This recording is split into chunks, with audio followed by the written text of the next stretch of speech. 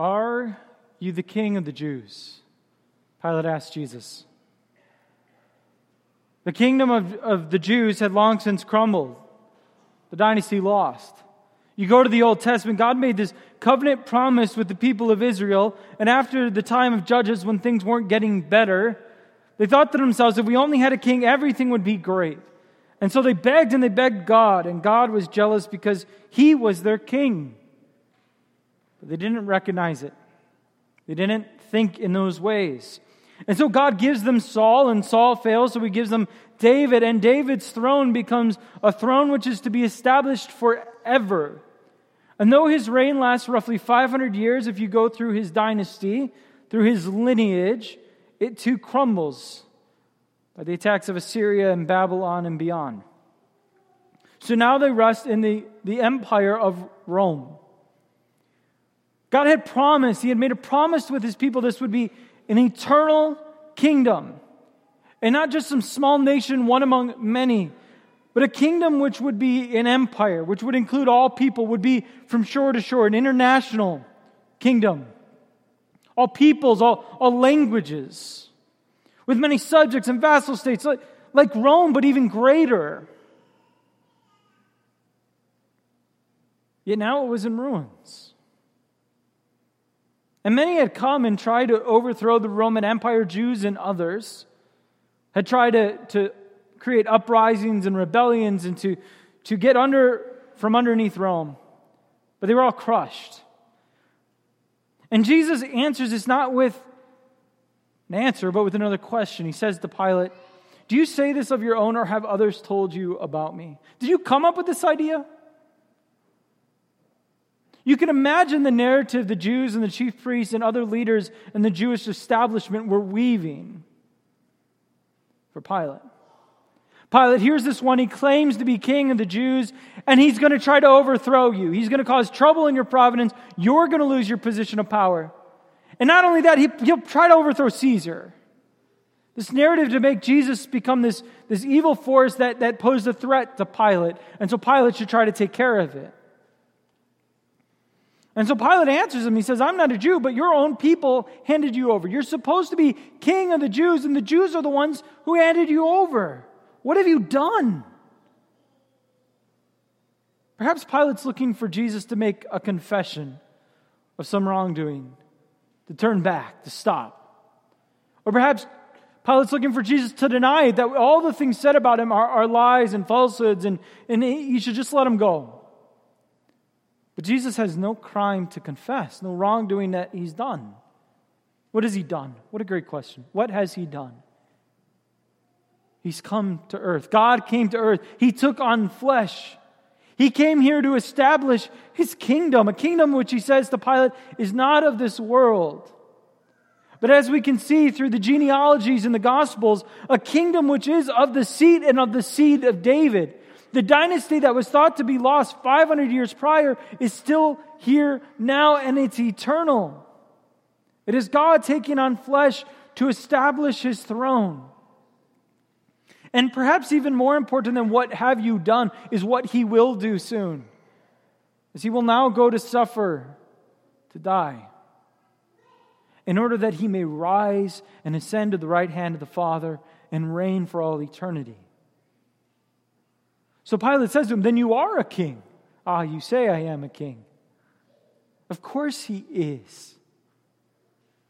If you like it or not, if you want Him to be or not, He is king. There was no vote, there was no election. He's king de facto because He created all things.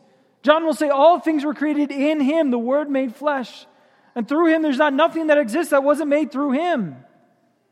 And He, King of all the universe, invites us into His kingdom. So often Jesus talks in parables. He'll say the kingdom of God is like. One of those, the kingdom of God is like a wedding banquet. And the master sends his servants out to bring all the people on the streets in to enjoy all the pleasures the kingdom has to offer. And that's God's call upon our life that has brought us here even this morning. To receive pleasures not of this world, but pleasures greater than anything this world can offer. If only we have eyes of faith to see, to believe, to hope, He came to give witness to the truth. This truth, that God is king and God has taken on flesh. God has come. And he says that everyone who is a lover of what is true gives ear to his voice. And we know, because Jesus says elsewhere, those who hear his voice follow him. Follow him in his kingdom. And just beyond the reading today, Pilate then asks this one question. He says, so what is truth? What is truth? And a lot of times I've thought about that as a philosophical question, as the Greeks may ask. Truth is subjective. Your truth and my truth, they can all be different. We live in a world that loves this idea of subjective truth. The truth is whatever your whim makes it. And we even have this great internet thing that allows us to find people who agree with us. And so we can feel really good about anything we believe because we can find other people that believe it too. So it must be true. That's not truth. There's only one truth, and that's Christ. But I think maybe Pilate and someone I was listening to this week challenged me to think of it in another way of how Pilate may have asked this question, what is truth? And maybe perhaps he asked it more in a sense of what is truth compared to power and authority? What is truth compared to armies and weapons? What is truth compared to money? I mean, what politician has ever won an election with the truth? What person has ever come to power with truth? What war has ever been won with truth? No. It is the wielding of power and weapons, these things we wield so well with money. Do you think Pilate came to power because he was a truthful guy, or Caesar? No, they wielded the weapons of the world so well that they crushed everyone else in their way to come to where they were now. But Jesus is challenging this and saying, I am the truth. Here before Pilate and the crowds who wish to condemn him with lies, the truth is enfleshed. The Word of God incarnate. He is the truth, the true one, the only one. The truth, the way, and the life, as he talks about himself. He is the King who has dominion over all, who has dominion over Satan, the great deceiver who would tell us many lies, the great divider who would lead us astray, the prince of death and darkness who seeks to keep us from God. Jesus is the King of the Jews, but not just the Jews. He's the King of the Romans, and He's the King of Americans. He's the King of all the universe, all the creation. Sometimes we live with this impression that Jesus can be king of part of our life. We love to create little partitions in our life. We have our social life, we have our family life, we have our work life, we have our church life. And we chop our lives into these nice little sections, and we pray that we can keep them that way, that they would never touch or mingle, right? But Jesus doesn't want to be just king of part of your life. As if we could welcome him in to maintain a small part of our lives. Jesus, I'll give you this little corner of my land. Or take this hour of my week, or even a day of my week. Or Jesus, you can have this room of my house. Or this part of my mind, or this moment in my life. But don't you dare enter the other parts. Don't you dare enter my work week. Don't you dare enter my evening out. Don't you dare enter my parenting or my bedroom.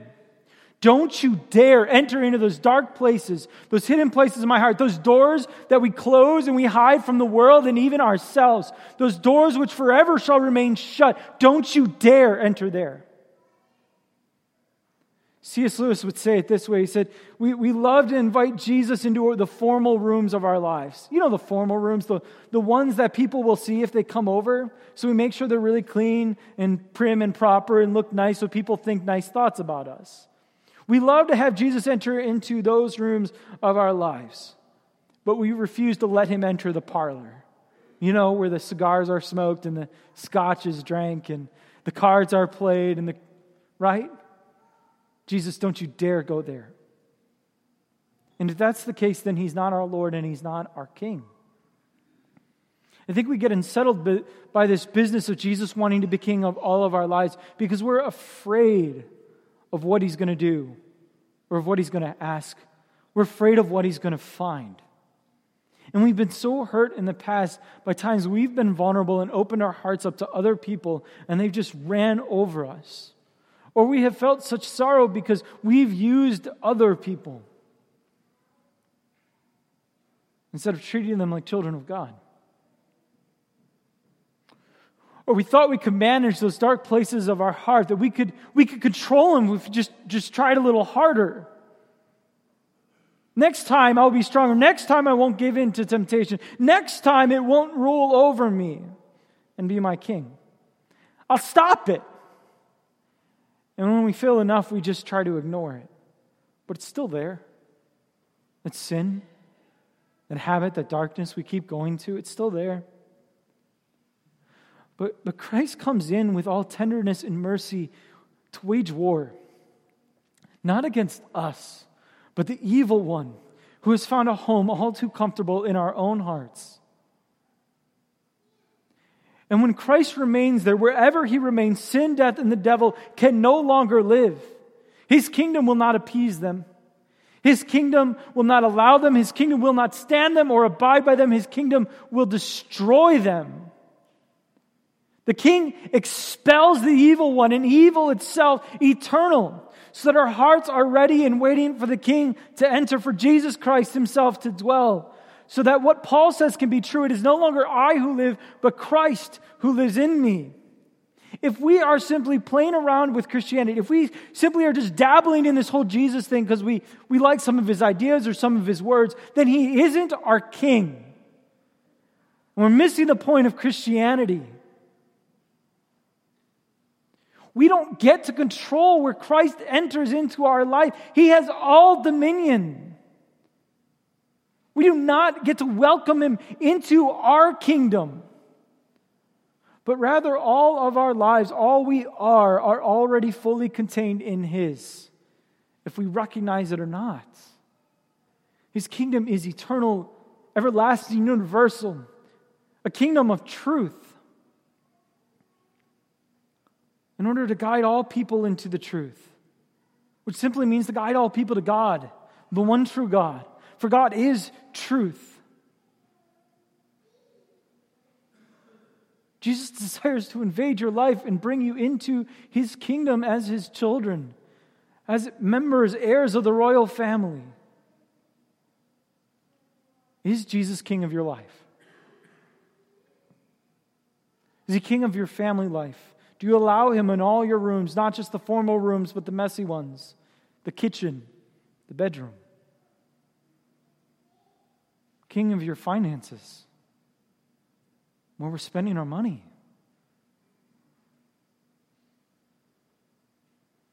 King of our work. Are you in a job where you're doing things that are ungodly? And you have to seriously maybe look at it instead of justifying and say, well, it allows me to provide and feed my family or even give to the church, to say, I can't remain here and be a faithful member of the kingdom of God because what we're doing is wrong. We're being a voice against injustice in our own workplaces. Is Jesus king of your mind? Do you think deeply about your faith? Do you read books about your faith and seek to grow in knowledge and understanding of your God? We fill our minds with so much trivial knowledge in this world. But do we fill it with the knowledge of God so that in all moments we would be able to give a defense of our faith and cling strong to the hope we have in Christ? Is he king of your spiritual life? So that it's not just we come here and we join together and we worship when it kind of works out, but no, it's something you hunger and you need and you desire. Because you find this is a place to receive the gifts of the King. Far too often we're absent from his kingdom because we're too busy, distracted, and chasing after the other pleasures of this world. This is the end of the church year, and after all has been said, and after all that has been done over this year, after all you've heard, and all you've participated in, after all we've celebrated together, and all we've mourned, After all we have given, and after all we've received in this place, in our homes and in our lives, all the gifts, the good gifts of the Father, one truth remains, and that is that Jesus is King, Lord, God, in flesh for us. And so we're going to pray in a moment, may His kingdom come on earth as it is in heaven. And when we pray that, it's not some abstract idea. It is His kingdom coming into our lives, into our homes, into our families. So that as Joshua said, me and my family, we will serve the Lord, for He is King. Even when God gave kings to the Israelites, to David and Saul and Solomon, He was always king and is always king. To Him belongs all power and glory and dominion now and forever. He is Lord and God now and forever, who is, who was, and who is to come again. Our King is coming. May we wait for Him with joyful hearts. Amen. In the name of the Father, and the Son, and the Holy Spirit. Amen.